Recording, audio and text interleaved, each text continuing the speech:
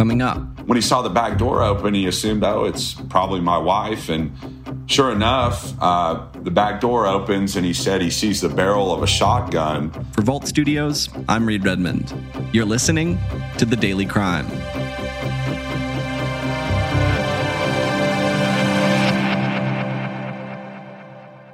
I can't put it in words right now. It's just, to me, it's like unexplainable right now.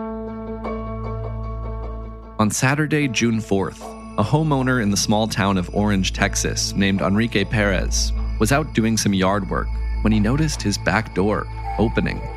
The next thing he saw was the barrel of a shotgun. When the door opened up, the barrel of the shotgun poked through there. So when the barrel poked through, I grabbed it with my left hand, and at that time, he pulled it back. So when he pulled it back, I shut the door with my right hand. And sometime between me shutting it and putting my hand on the door, he shot through the door and he hit me in the arm. That was the beginning of an hours-long standoff. A standoff that would end with the arrest of 39-year-old Eric Ray Martin Thibodeau. Investigators say Eric Thibodeau confronted a guy at his home along Highway 62, just north of I-10. Came to rob him. According to sheriff's deputies, Thibodeau shot the homeowner with a shotgun and then barricaded himself in the house before setting it all on fire. Here with me is James Grant, a reporter with 12 News Now in Beaumont, Texas. James, thanks for joining me. Of course, Reed. Thanks for having me. So earlier this month, you covered what you describe in your reporting as a chaotic scene that began as a home invasion and turned into a standoff. Walk me through how all of this began with a homeowner in Orange County, Texas, out doing some yard work. Yeah, it's amazing, Reed. It was a gentleman, this family, actually, like you mentioned, in Orange, and kind of just a quiet area. Everybody kind of keeping to themselves, neighbors looking after neighbors, just a small town in Texas. But anyhow, he was out there on a Saturday afternoon, like you said, doing some work in his backyard. And I think he said he was just removing some drywall. And it was probably, a little before 4 p.m, sunny day, normal weekend, right? When you're at home, just working around your house. And he said he was expecting his wife to be home any minute. And she was coming back from being at his mother-in-law's house. And he said the back door had opened, and he assumed it was her because they have a dog, and normally the dog, of course, would be going nuts if it saw someone he didn't recognize. But he didn't hear the dog barking at all. So when he saw the back door open, he assumed, oh, it's probably my wife. And sure enough, the back door opens, and he said he sees the barrel of a shotgun, which wildly enough, he, was telling me about it when I went to interview him the other day and after the fact. And he said, I recognized it was my shotgun, but he basically had reached out with his left hand to try to grab the gun. And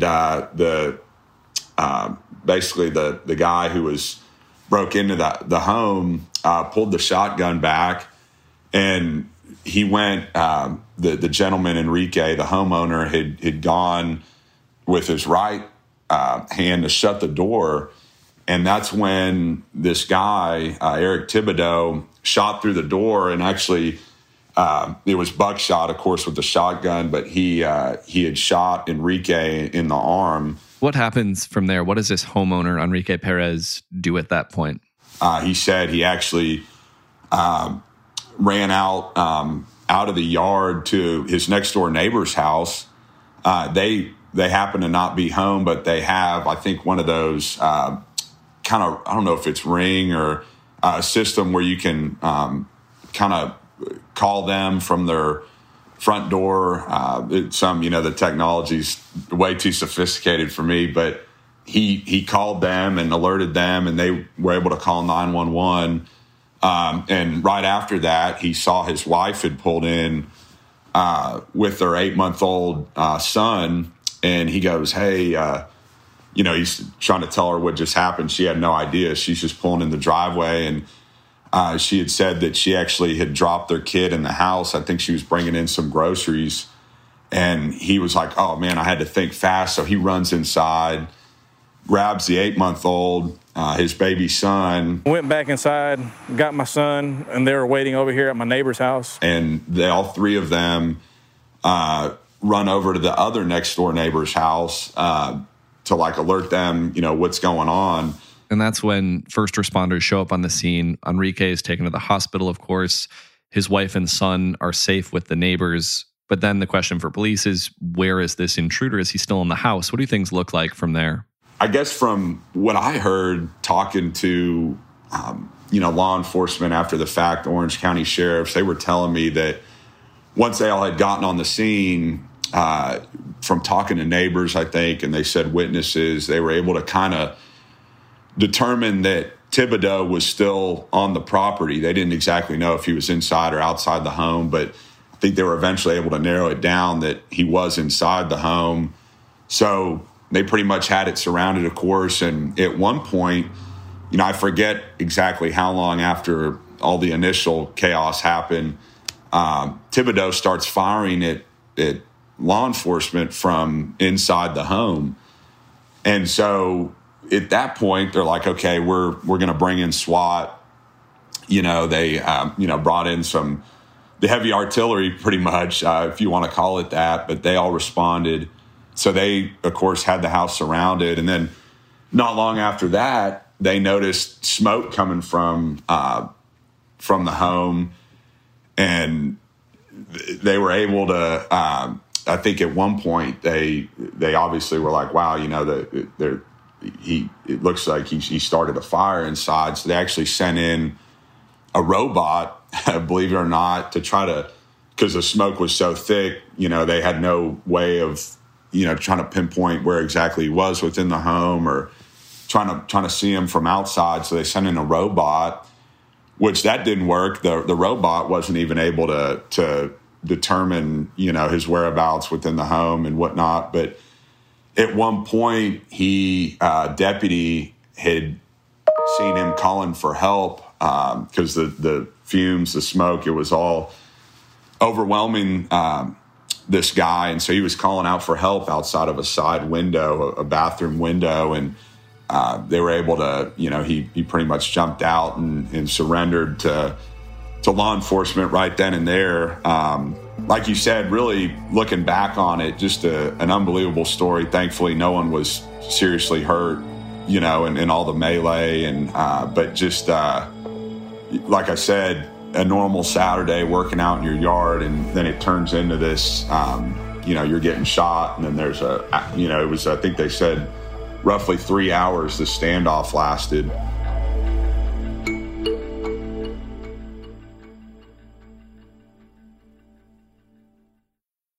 So at the end of this 3-hour standoff, thankfully no one was killed. Enrique Perez was, of course, injured, and his family lost their home to this fire. In your interview with Enrique, he's really emotional talking about his family going through such a big, sudden loss. What did he tell you about that? Yeah, he was. I think he was saying that they had moved into the home 2 years ago. And as you can imagine, just a young family, a young couple. He said they'd been doing work on the house, and he'd done some stuff outside, like on their patio, building some patio furniture, some tables, some chairs, and really just trying to make it, into a home. And I know it was tough for him, talking about it. He said 1 minute you look and everything's fine, with your house. And he goes the next minute, you're looking at it. It still smells like, fire and things burning. And it's just a complete loss. It's crazy to think that, your house is perfectly normal whenever you left, and then you show up and it's like burnt, And so, he said that's definitely tough, tough to be out there and be looking at the destruction. And he said his daughter was kind of asking him about it, there Sunday morning when they were at the grandparents' house, and he was trying to explain to her what had happened. And he said she was taking it really hard. She was upset. She was crying. And he goes, I had been doing good, but then when I saw her upset, I started to get emotional. And So as you can imagine, just really a hardworking guy, just a down-to-earth family, and having to see the destruction. He said it's one thing. He came in, he was wanting to break in, but the fact that he took it a step further and set fire to the house, and he goes, I just don't understand, how someone could do that. If he's able to do this, and to me, then he's capable of doing it to some other family out there. Have investigators been able to determine how the fire started? Do they know whether or not it was intentional? They pretty much, I know talking to that Captain Joey Jacobs with the Orange County Sheriff's Office on Sunday, he said that the State Fire Marshal's office had done an investigation on scene Sunday morning, and they had wrapped that up. And he said, we're almost certain that this guy had set the house on fire. From what actually talking to Enrique on Sunday, Enrique was telling me that he believes that he doused, either a piece of furniture or a bed or something, and then, lit it on fire on one side of the house, and it just spread throughout the rest of the house. So they're all fairly certain between, Enrique and law enforcement that it was that Thibodeau intentionally set the house on fire. What are the charges that Eric Ray Martin Thibodeau is now facing? The last that I had, we'd been able to confirm, it was aggravated assault with a deadly weapon, and then arson was the other one, these two. And I know he was being held in the Orange County Jail. I think it said on bonds that totaled $750,000. So I haven't seen if they've since upped this bond or, any additional charges. But those were the two that, I had last seen. And like I said, I think he, from talking to law enforcement, had some run-ins with them in the past. And Enrique was saying, I think if he's capable of doing this to my family, he's capable of doing it to someone else. And so, he was pretty, passionate about, saying this guy needs to stay behind bars, or at least get some help because, from even talking to neighbors, I think they said that they'd heard about him before, that he's been kind of a menace in the community. So, this may have been the final straw for him. James Grant, reporter with 12 News Now in Beaumont, Texas. Thanks for sharing this story. And thanks to you for listening to this episode of The Daily Crime. As a heads up, we're going to be taking a little bit of a summer break during July.